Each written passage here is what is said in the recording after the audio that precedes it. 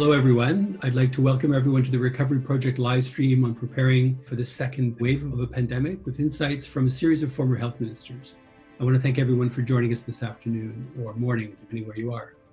My name is Patrick Fafard. I'm a professor in the Graduate School of Public and International Affairs at the University of Ottawa. I'm also the Associate Director of the Global Strategy Lab, which is co-located at the University of Ottawa and York University in Toronto. The Recovery Project is an initiative launched by Canada 2020, the Institute of Fiscal Studies and Democracy at the University of Ottawa, and Global Progress, and is designed to start a conversation about social, economic, and political recovery from the pandemic that we're all living through.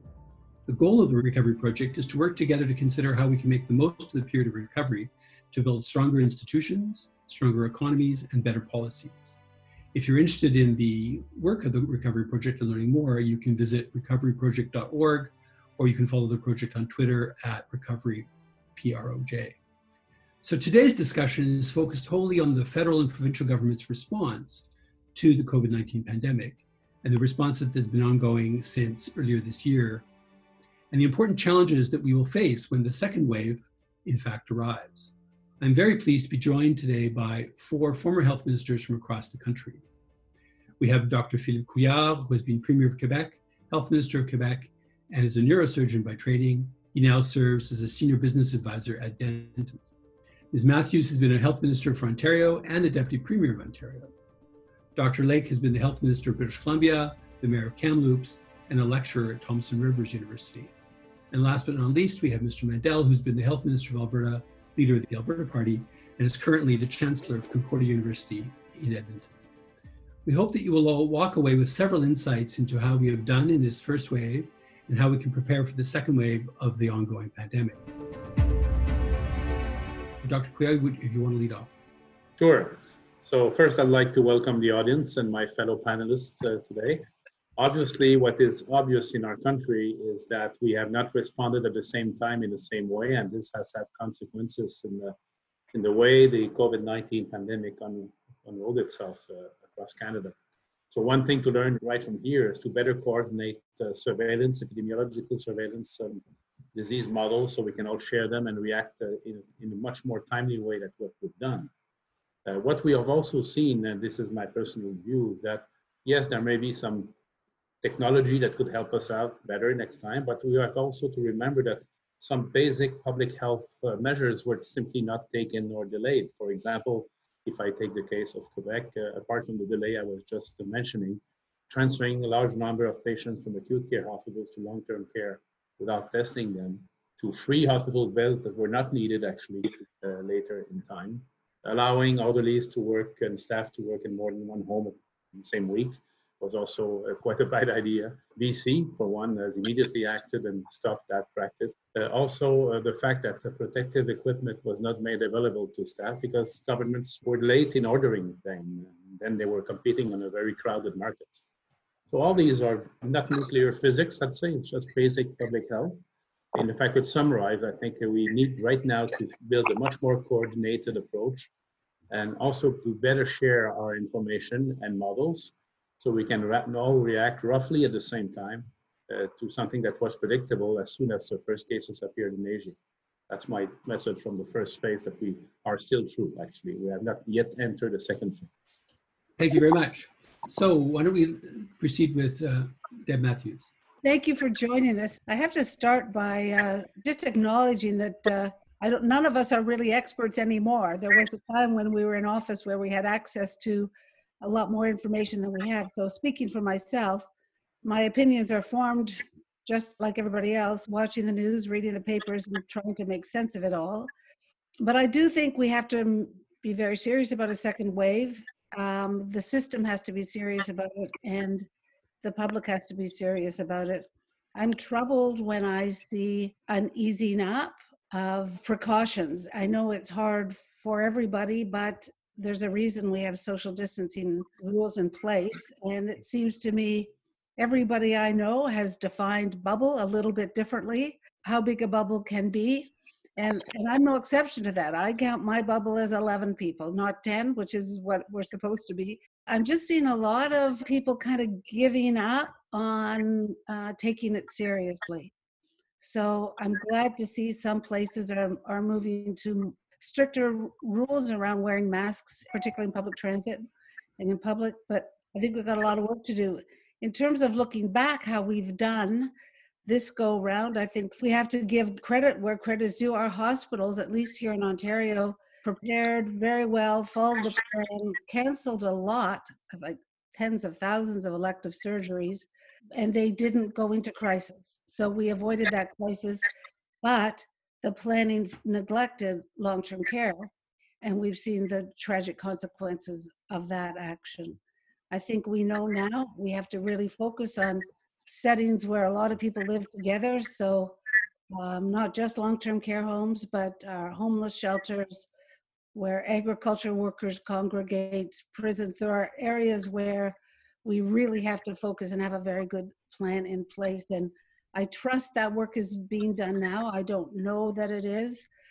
But if one good thing can come out of this, making big steps to end homelessness is something we should make sure is a permanent outcome of this pandemic.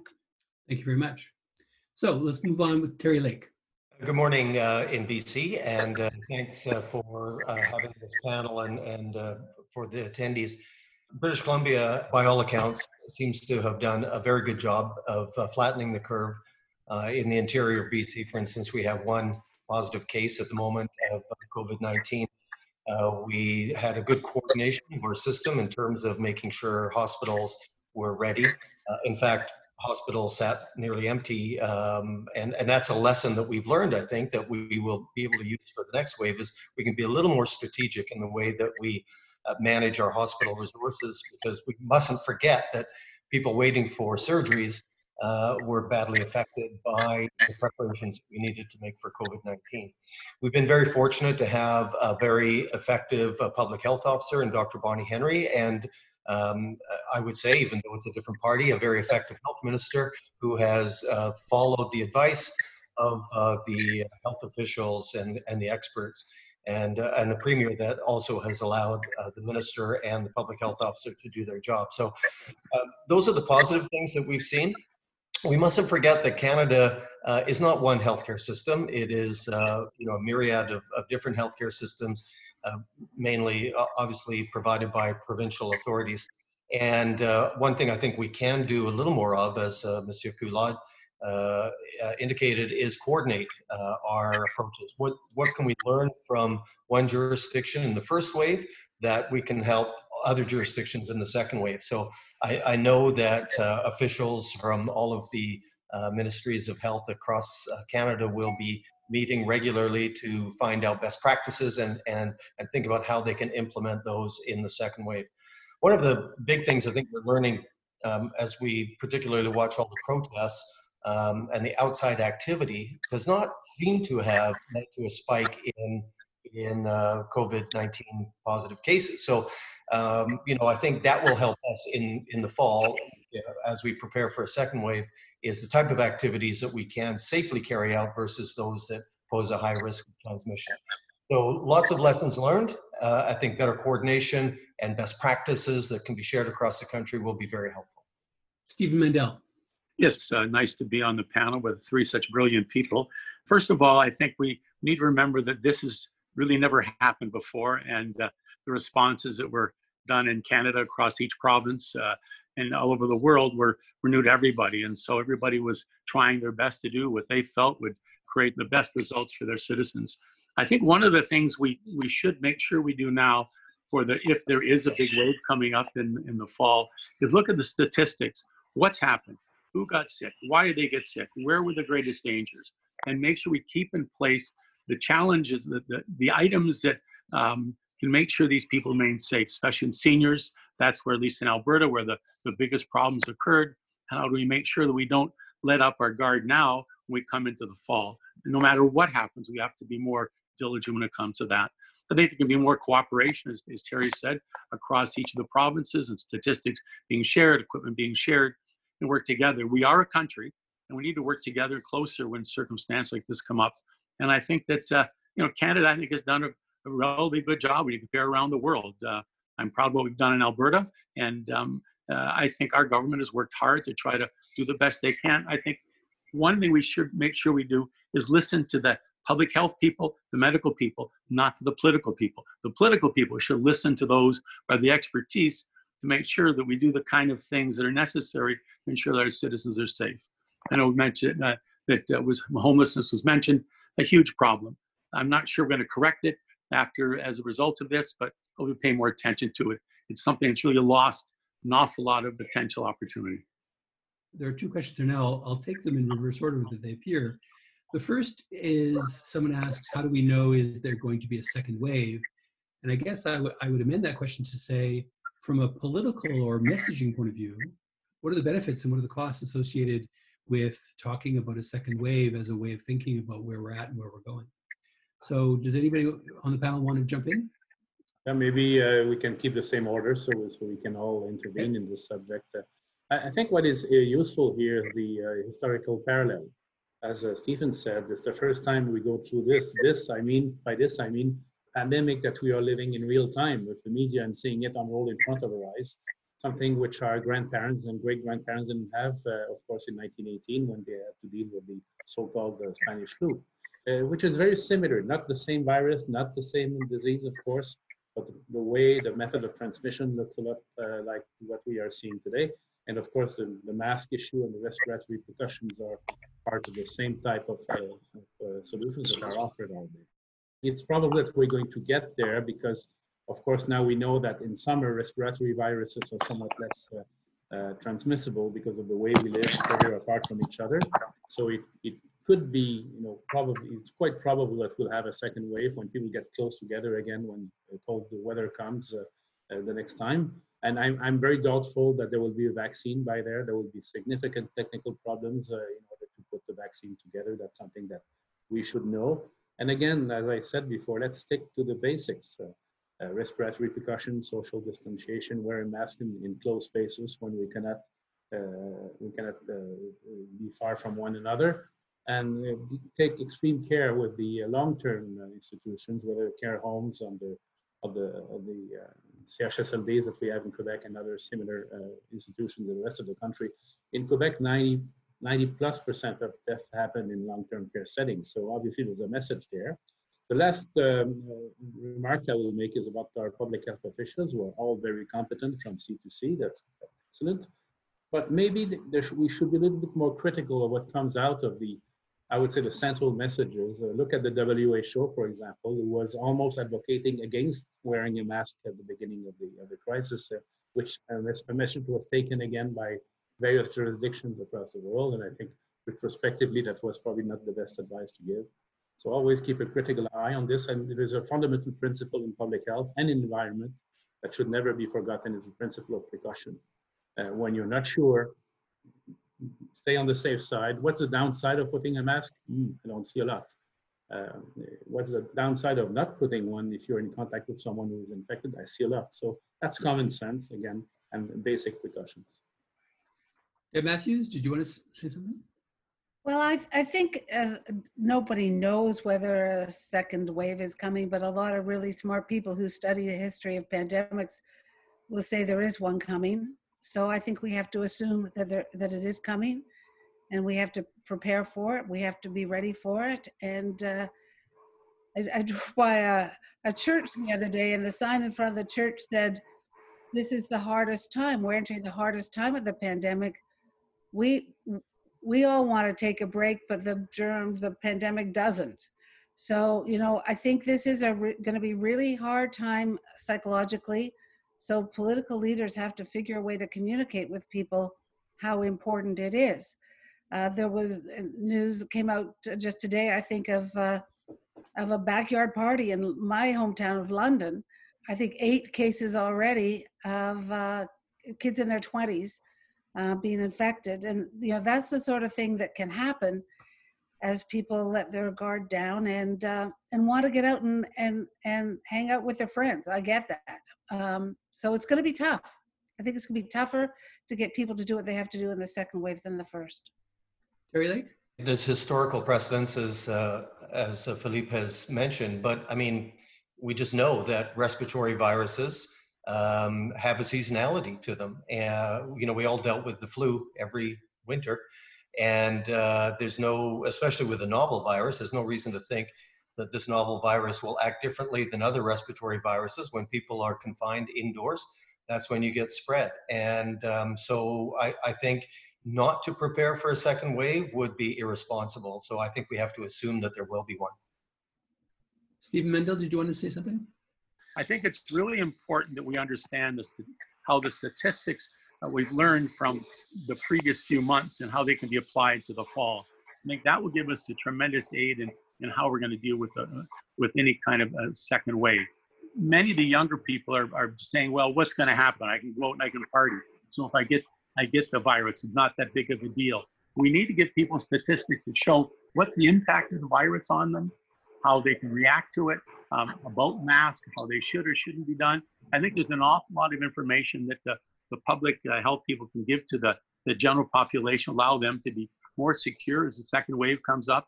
But we can't forget that it is a very dangerous disease and it can kill a lot of people. So erring on the pragmatic side is absolutely essential. As I mentioned earlier, there are a bunch of questions in the chat that we're monitoring, and I want to take two here and put them together. As several of the panelists have mentioned, many of the deaths that have occurred in the current pandemic have happened among seniors, and a horrifyingly large number in long-term care facilities. Begs the question, what can we learn from that experience? And then there's a second question asking about who in fact has responsibility for long-term care and what role, if any, could the government of Canada have? And so I guess I'd just ask the panelists to reflect on our experience in long-term care and among seniors generally and what we might want to learn from that experience. It's another illustration of the fact that our current healthcare system was put together in a very different time and with very different people, a very different life expectancy. Younger people with more acute illness and chronic illness as we see now, and much different life expectancies. And as a result, because it was never considered part of the initial framework of the Canadian healthcare system, it was kind of put to the side and somewhat in the shadows, more or less depending on the system across the country. That is certainly a lesson. And the same should be said about home care and mental health, which also were not part of the initial arrangement way back then when we started the system. Now, is it going to solve anything to put it under the CHA, the Canada Health Act? I'm not sure, because the same budgetary limits are going to be there, and you just enlarge the Canada Health Transfer to include these things with all the negotiations that you can imagine around that. So I think there should be a broad consensus, and again, much better sharing of best practices. It's not as if it's that complicated to prevent contagion in long-term care settings. We've seen it in areas and places who have succeeded. We're not dealing with extremely complex concepts here. It's rather simple, but someone has to be disciplined and again, well coordinated.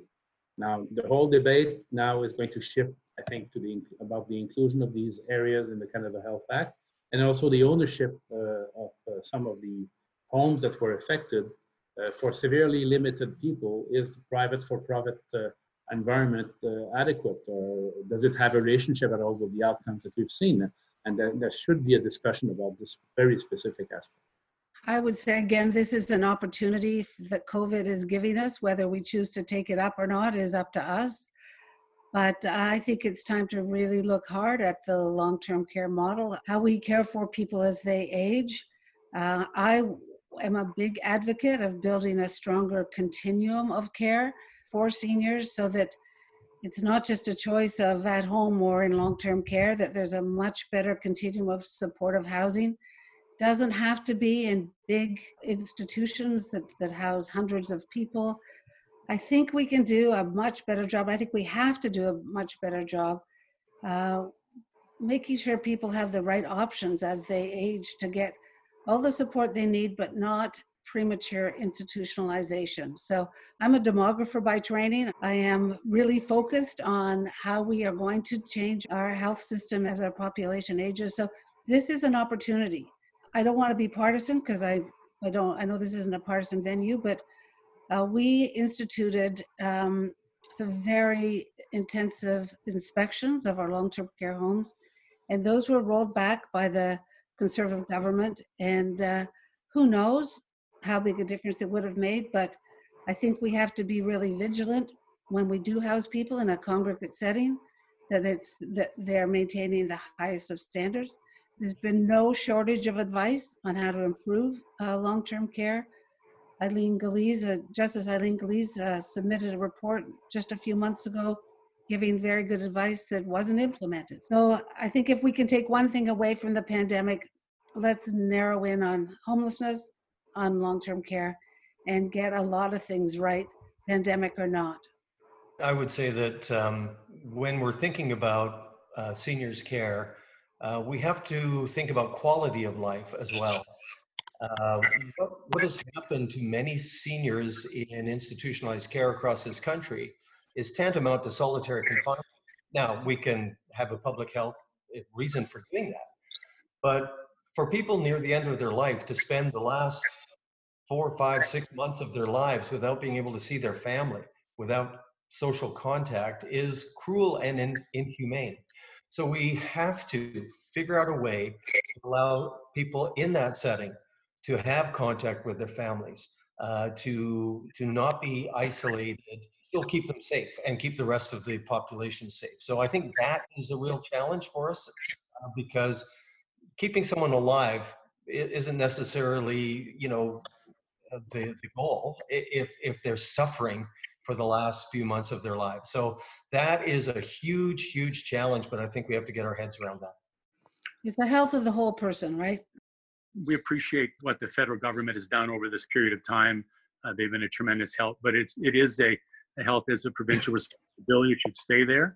And this does give us an opportunity to review seniors' care, homelessness, and hopefully we'll be able to take a different view to it. Challenge we're going to face is that all of us are pretty well broke because there are people that haven't been able to get back to work. So we're going to have to combine the change we'd like to make with the challenge that will be facing people over the next little while with employment. But we do have an opportunity to change the rules and regulations and oversight. And I think there's a lot can be done over the next little while to ensure that our seniors have greater security and safety and do have the access to their families in times like this. I think there was nothing sadder than to hear that seniors and individuals who are very, very sick, whether it was a COVID or not, were not able to have their family as they were in the last few hours of their lives. That was a horrific, horrific event. And we need to be able to be far more, understanding of those circumstances and not tied to a particular concern about the COVID. Let's worry about, or any disease, let's worry about the individual and the challenge that they face. Patrick, if I could just add a few words on this very important topic. We have to realize that being old today doesn't mean what it meant many years ago. When I was in training, you had people between 65 and 75 years old populated in our long-term care institutions. Now it's 85, 90, 95, close to 100 years old. It's not rare to see people of that age there. Why? Because life expectancy has improved because of so many progress in medicine in general and social conditions of life, obviously. But also because home care, in spite of its shortcomings, has indeed improved. So people who get at the level of care where they cannot be at home anymore, will be needed very, very heavy care, not something that you can provide out in the community. That's a reality.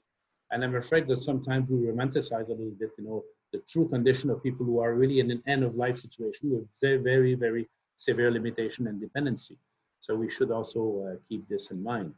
Which doesn't mean that we shouldn't change the way we do things, but obviously there's a limit to what we can bring back to the community from long-term care. I think, as Deb said earlier, the key is not to send them there too soon.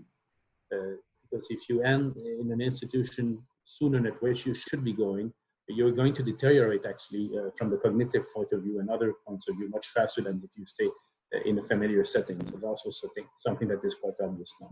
There are several questions in the chat having to deal with, again, our experience in the first wave, particularly in the months of February, March, and asking questions about our capacity for dealing with, first, the surge in cases that happens when you get an outbreak, but second of all, will we be ready for a surge if it happens with the second wave?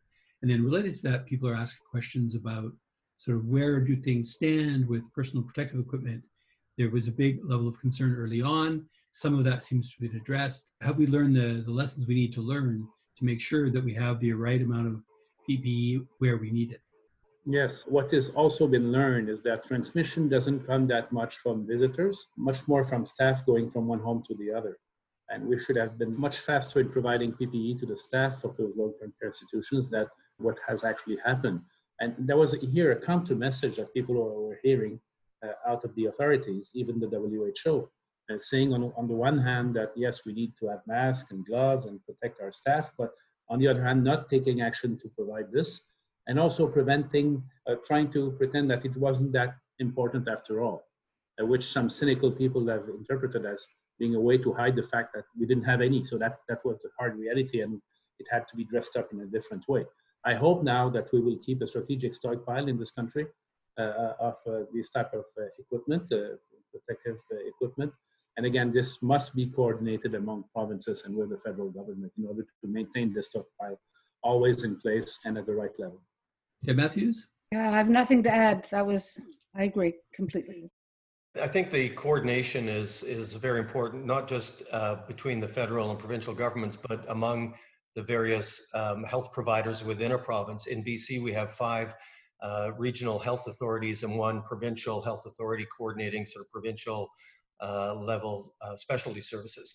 And that works extremely well because what's happening in Prince George or Kamloops isn't the same as what's happening in Surrey or Vancouver. And so this model allows them to be a little more strategic in preparing and moving material around to where it's needed. So in the interior of BC, we had, elected surgical wards empty when in fact they weren't needed for COVID, and we could have started, I believe, elective surgeries sooner. And we mustn't forget that these are health needs as well. We are capable of thinking about more than one thing at a time. And so I think one thing we've learned is let's be a little more strategic about the way we allocate resources. If we can continue in some areas of a province, and Ontario is a good example where I think Toronto was the hotspot, and yet other areas, they weren't seeing much, so that we're not forgetting about all the other Canadians that need urgent and needed healthcare services that are just, told to wait until we've figured out how to manage this pandemic. So it's difficult for politicians because it means a more nuanced message, and it's always better if you have a simple message that you can keep repeating and repeating and repeating. But I think that's the challenge we have ahead of us, and I think we've learned enough that we can rise to that challenge. Stephen Mandel.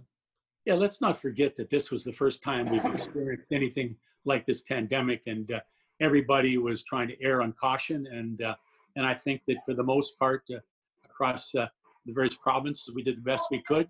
Some had more, some had less supplies. But the fact of the matter is we work together to try to ensure that our citizens are kept safe. Hopefully, at the end of the day, we work together to create a better environment for our citizens. But the fact is, in the fall, if we do get a second wave, we sure should learn from what we've experienced in the previous 3 or 4 months that allow us to be more effective, more efficient in how we're going to use our resources in the fall. As far as surgeries, as far as using the system, we could be far more effective. But in March or February or April, we didn't know. So I think it's we erred on caution, and maybe we could have been less cautious. But the fact of the matter is, if we would have been, maybe the other would have happened. So it ended up, I hope, okay for people, and we'll see what happens in the fall. We've developed a whole bunch of questions in the chat, so I'll try and move through them expeditiously. Scott Bennett asks about messaging and the importance thereof. We've talked a little bit about that already. And there's a political aspect to the messaging, but there's also, what do you do even if the scientists are generally right? Do they not need to communicate better?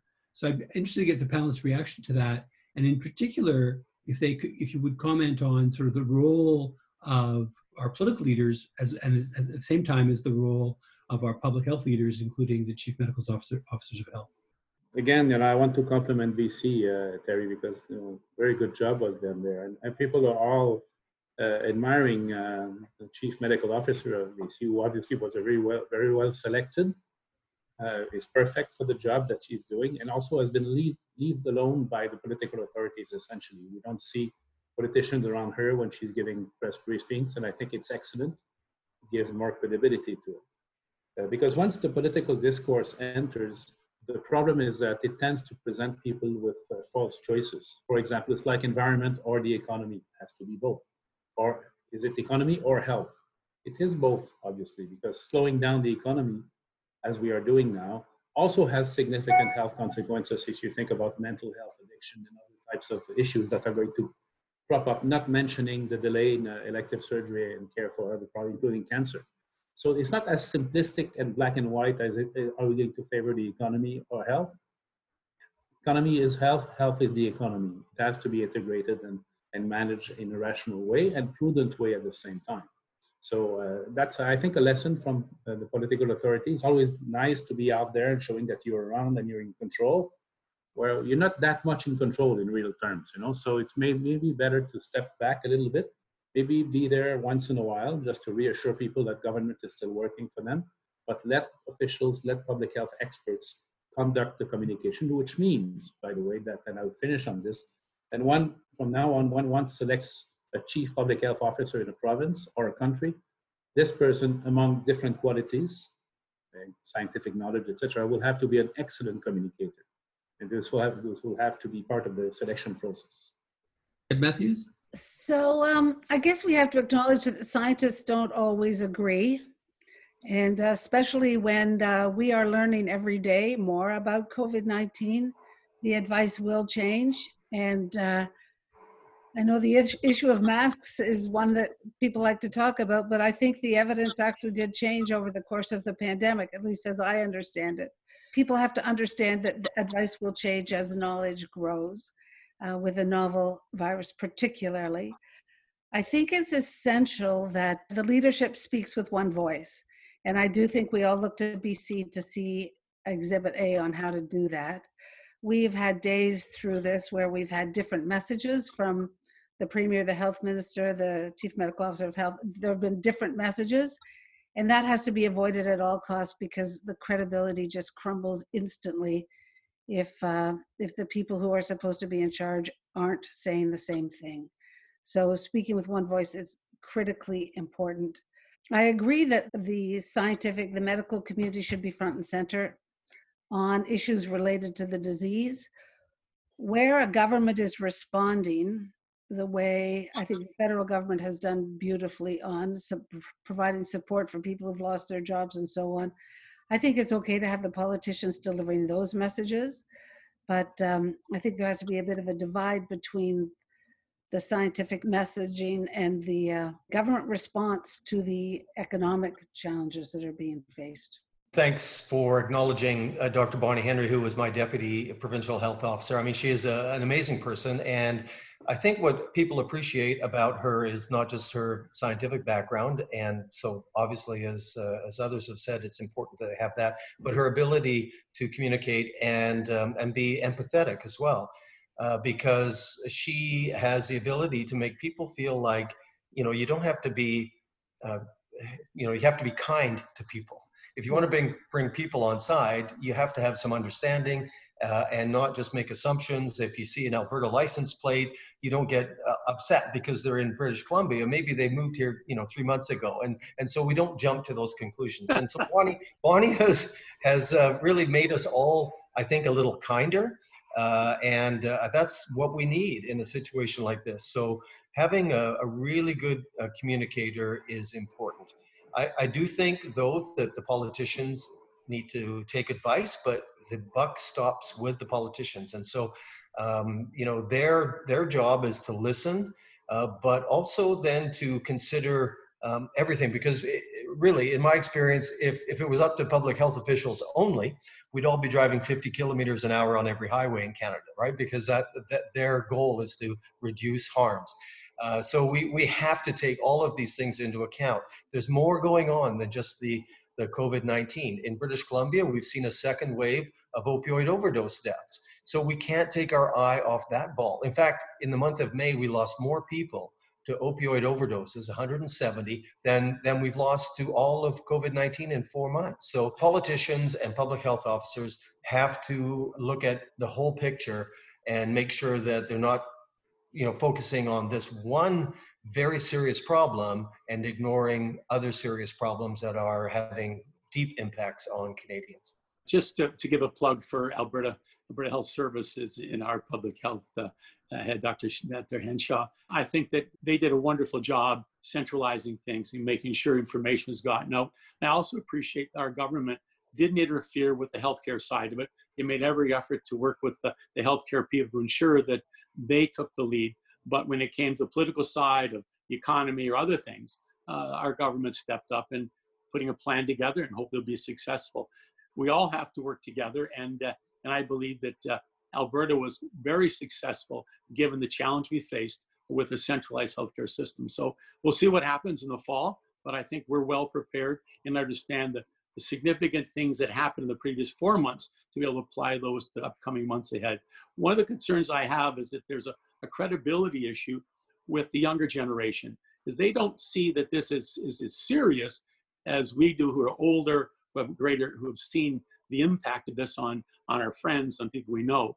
And I think that's something that needs to be relayed to them, that they're getting out and partying 20, 30, 40, 50, 500 minutes together, and that's going to make a big difference. So we need to get across them what the implications are, but be clear of what they are. Don't try to create a scare factor. I think younger people know what's realistic and what isn't. And so I think that it's time to put in perspective what their challenges are coming into the fall with COVID, and what will it mean for all different age groups. And I think that'll help with whatever's going to happen with our healthcare system. Thank you very much. There are a couple of questions in the chat pointing to the fact that one of the consequences of the pandemic and the need to treat patients who have COVID-19 is that there's been a whole bunch of surgeries and other procedures that are delayed. And so people are asking questions about, first of all, our ability to deal with that backlog, but also what are the implications of a second wave for the fact that we have to try and chip away at the backlog that's been created. Dr. Couillard? What we are seeing is that maybe we were over careful, if it's possible, in keeping all these acute care beds open. Anticipating, generals are only fighting the last war. So people were anticipating a SARS-like episode, extending to the whole country, which didn't happen. Those are two different diseases, and it didn't just spread the same way. So retrospectively, we could have put aside some capacity for mainly life-threatening or very serious problems. We have patients with cancer who see their surgery and diagnostic procedures being delayed. And you can imagine the anxiety, the deep anxiety that people are going through, because they know that time for them really matters, if I can say so. So that is something we should remember. So maybe in order to get ready for the second wave or the continuation of the first wave, because remember, we don't know yet if the first wave is over, then keep some capacity for at least these cases. For the less acute cases, I'm a big advocate, like most Canadians, of our system, a single payer public healthcare system, but there is room for having some private facilities doing some minor surgery, high volume surgery under public funding, which could at least keep the waiting list burden to an acceptable level, because we'll have to deal with all this backlog after, and who's going to decide who goes first, and it's going to be a very, very difficult process. I just want briefly to go back in our discussions about the role of politicians. When you are in politics, you're trained never to say, I don't know. You say yes or you say no. But maybe sometimes it's good to say, I don't know, because what all this illustrates is the high level of uncertainty and risk that is attached to all of this, and particularly to the scientific discovery process. People are shocked to know that it may take 1 or 2 years, if it happens, to have a vaccine. Well, this is the way science works. And it's a good illustration that we should be probably better educated on how science and how discovery work, and keep politicians away. The worst example in the world that happened with hydrochloroquine, with some heads of states of major countries, not only Mr. Trump, others did the same, pushing for this drug to be out in the market, not knowing what were the actual benefits and the risks as well, who are in this case significant. Deb Matthews. So on the issue of elective surgeries, I mean, a lot of people, the public think elective surgeries mean something like a facelift, right? That you're choosing to have it done, but it means much more than that. So I actually think we should think about changing the language to maybe non-urgent surgeries, because you're right. A lot of people who have been impacted, and it will be months and months and months before they get through that backlog. But my experience has always been is if you put money into it, that work will get done. They will figure out how to address that backlog. So I do think we have to be prepared for a second wave. I think we maybe have to be a bit more nimble in how we open up and close down those operating rooms. A lot of people, it's not just the operating rooms, the staff was redeployed. There was a long-term care home, maybe more than one in Ontario, that was down to 20% of their staff showing up to work. 80% of the staff was not coming to work. And so you can imagine how horrible a place that would become very, very quickly. So hospital staff was redeployed to staff long-term care. So it's not easy to just flip the switches, but I think we have to get better at managing, a little more push and pull to make sure we do continue to provide the care for people, because waiting for surgery is a horrible thing, and non-urgent or urgent. So I know that that is part of the discussion now, is how do we both prepare for a second wave and continue to give people the care they need outside of COVID. Terry Lake. Yeah, as I mentioned before, I think we've learned a lot from, the first 4 months of COVID-19. And I think we'll be better at allocating resources. And perhaps one thing we need to do in each province is set aside some facilities in strategic locations so that it's not too onerous in terms of travel, where we have the capacity to do those. And I like Deb's word, non-urgent surgery. If you're so painful with your hips or knees that your quality of life is terrible, that's hardly elective surgery. So let's figure out how to manage that. It's not easy because, number one, you're going to have to reallocate human resources to those places as well. And the challenge for our non-urgent surgical backlists is often a shortage of OR nurses, anesthetists, and other key personnel. We've learned that we can throw a lot of money at these problems. And, I would argue that the average Canadian isn't as worried about where the money's coming from anymore because, we've seen that we just have to step up and spend it. Otherwise, the consequences are worse. It is going to be a real challenge, and that's why I think we need to be really strategic about the way we utilize our resources, designate certain hospitals as COVID facilities, and the Canadians just have to understand and accept that they may not get the care they expect in the place that they expect. But we all will have to make accommodations, and that's difficult in a big country like Canada, especially in the wintertime. So that will be the challenge, is that allocation of resources. Stephen Mandel. Everybody's said a great deal about it. It really is about how we can deliver the kind of service our citizens expect. It's not going to be easy because the backlog is now far greater than it was today, 4 months ago, than today. So I guess it's going to be a real challenge for all of us. But, I think if we all work together, we can start to nip at the backlog, but it's going to take a substantial length of time. But I also said earlier that really it's about understanding what happened in this period of time to make sure we don't make the same mistake moving into the fall, that we don't cut back on the surgeries, that we allocate the number of beds, and that we need to keep back for if any kind of big second wave comes. So I think it's really looking at what's happened, apply it to the future, and I think we'll be fine. But it's going to take some time to catch up, which is logical. We've all cut back, and now it's going to take that time to catch back up. So there's another theme of questions in the chat. I'll just read one by Christian Ouellet. He writes, there's a growing number of voices against lockdowns. How will governments proceed, or how will they have to proceed in the case of a severe second wave, to convince citizens to respect a new form of lockdown if that in fact becomes necessary? Or to put it slightly differently, what do we do about general fatigue on the part of citizens and their ability to behave in the way we would want them during another wave? Dr. Couillard. Well, it's obvious around the world that the public doesn't have an infinite tolerance for lockdown. It's just against human nature not to go out and share and meet people and touch them and be with them, even in close surroundings. So I guess we have to, again, coordinate, but look together at, I would call it the middle way. It's a bad word for this type of problem, but we probably don't need to be as strict on locking down the whole economy as we were for the first time. I don't think people will follow anyway, but maybe we would do a better job in learning from the first round, concentrating on high-risk population and high-risk environments, advocating simple procedures in our daily lives, such as, again, wearing masks. I don't know, some people seem to be reacting very aggressively against the fact that they would have to wear a mask in a grocery store or a similar place. I don't see what the issue is.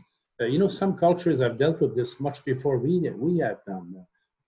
Everybody wonders why we go to Japan and we see all these people out with masks. Well, after World War I, they were educated in a very strict way to wear a mask when they were having respiratory symptoms, just as a matter of civic responsibility. And I think if we stuck with this and protecting the higher risk populations, we would probably avoid the lockdown and the severe economic depression that we are now witnessing, which is also going to have a health impact. We should not forget that. Deb Matthews. So I think as we go into a second wave, people will be more familiar with some of the issues that we're dealing with. And I really like the idea of taking a risk-based approach. There are some things that are very low risk, but if you have a high propensity for disease, you might actually not want to do even those things. Other things are very, very risky. I saw something somewhere, some analysis that actually assigned a numeric value to different activities based on their risk. I think we have to let people, because they're going to do it anyway, make their own risk assessments. But if we give them more guidance on what's really low risk for them and what is much higher risk, then I think we have to let people make more informed decisions, because they'll make their own rules, as I said at the very beginning. They'll do that based on the credibility of the information they're given and the credibility of the people giving that information. And so, a lockdown that people don't understand will reduce their faith in the advice that's being given. I would say that Canadians generally have a large amount of faith in the information that is coming from our public health officers and our political leadership. There's been very little partisanship, which is refreshing to see versus some other jurisdictions. And so I think we have learned a lot. We've learned that doing things outdoors has far less risk. And even if you're indoors in a restaurant and you reduce the density, you take precautions, and as Philippe says, this mask wearing culture becomes a little more acceptable. I think people will feel, faith in that kind of information. And so that we'll be able to do a lockdown in a more strategic way than we were forced to the first time, because we just didn't know. People like Dr. David Katz in New York advocated for a more strategic type of approach from the beginning, but I don't think people had enough confidence yet to know that that would work. I think we're getting that confidence, and I think we can be a little smart about the way we manage a version of a lockdown in the fall, should that become necessary. Stephen Mandel. Again, it's really about the statistics and be able to give the information out to the public so they can understand what's the implications of doing A or doing B. If you wear a mask, how much safer is it? If people feel confident that, they'll wear one. If people aren't confident in it, or your younger person says, I'm not going to do that, they won't.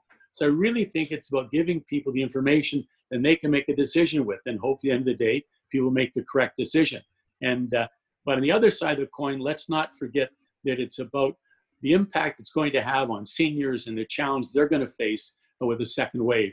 They're the ones that are the most susceptible to the disease, and we need to make sure that we don't do the same things in the second wave we did in the first wave. So younger people are going to be less willing to agree to things, but the older generation, we need to make sure that we understand the implications of that and make sure we keep safe. At the outset of the pandemic, one of the coordination challenges we had was as between the federal and provincial governments, and the question of when the border between Canada and the U.S. might close. There was a couple of questions in the chat picking up on this question and wondering about sort of what are the implications of a reopening of the border, and asking, so from a point of view of a provincial politician, what would be some of the criteria that we should be thinking of, or the government of Canada should be thinking of, as we imagine reopening the Canada-U.S. border? The border has not been completely closed. Most of the commercial exchanges have continued, with trucking, etc., with precautions, of course. It mostly relates to private citizens going back and forth, as has been the case for decades between the two countries. I'd be personally very concerned about broadly reopening the border between our country and the U.S. It's very sad what's happening out there, no pun intended. I'm not quoting anyone when I say that. But it's obvious that the U.S. has lost a lot of prestige and influence on through this crisis, and also represents now a risk in terms of the number of cases that they have and I was reading earlier today that still many people cross the border, mainly out west, I think, Terry, if I'm not mistaken. And this represents a risk. There's no mistake to do here. There is a risk involved, and we have to insist that our American neighbors and friends also keep up with the energy to face the challenge, because we're going to be all suffering if they fail to do so, which should remind us also that we're dealing with a global issue. Once and if, and I insist on if, once a vaccine is developed, it has to be accessible to the whole population of the globe. Otherwise, we will never be safe. So this is, a time to, even if it's not going to be popular in terms of crisis, to reflect on the importance of international aid and cooperation for a country as rich as we are, because we're going to protect ourselves if developing economies also are kept healthy. And this is not a popular and, I would say, fun subject to touch. It's not going to be well received by everyone, but it's time to remind ourselves of this. Unfortunately, our country, Canada, has a great history of being there when it's needed, and it should be well accepted by our citizens that it's part of what we need to do. I agree with Philippe. I would be in no hurry to open that border, and every day when I look at the numbers, I'm in less of a hurry to open the borders. It is, if you did a risk analysis, it is an added risk. And although some of the stories are heartbreaking about people not being able to be reunited with family and so on, I think it is something we have to go very, very slowly with, in my opinion. Yeah, we have family in the United States. Our in-laws, or my in-laws, live in South Carolina, and they're dealing with some serious illnesses, and so that's a concern for us that we can't go and see them. At the same time, until the situation changes in the United States, there's just absolutely no way that we can allow non-essential travel to occur. And as Philippe mentioned, we are seeing United States citizens coming into British Columbia under the pretense that they are going to Alaska, and they are in fact holidaying on the coast of British Columbia, and it's causing great concern for many people in BC. And I think the federal government needs to have some discussions with Canadian Border Patrol to make sure that we reduce that as much as possible. So, yeah, we have this great history and, the longest undefended border at this point in the world. And, but having said that, we have to protect Canadian citizens. And until we see the situation in the United States improve, we just can't take that chance. Stephen Mandel. Yeah, we're still having the same problem in Alberta, where people are coming up and saying they're going to Alaska and they're going to Banff and Jasper. And then all of a sudden they're laughing about it, and they're endangering Canadians. The issue is if I come to some place, I have to quarantine for 2 weeks. If they're going to allow anybody to cross the border, they have to do the same thing. There's no reason to open the border just yet until the Americans get things under control. It's too dangerous for Canadians. I don't think that's a complicated issue at all. I want to thank everyone for joining us today. And I want to thank the audience for tuning in, and thank the panelists for a very interesting conversation. If you want to re-listen to this conversation or share it, it'll be available in podcast form wherever you find your podcasts, or on the website of therecoveryproject.org. So again, thanks everyone for tuning in, and stay safe and be well. Thanks everyone. Bye-bye. Thank you. Take care.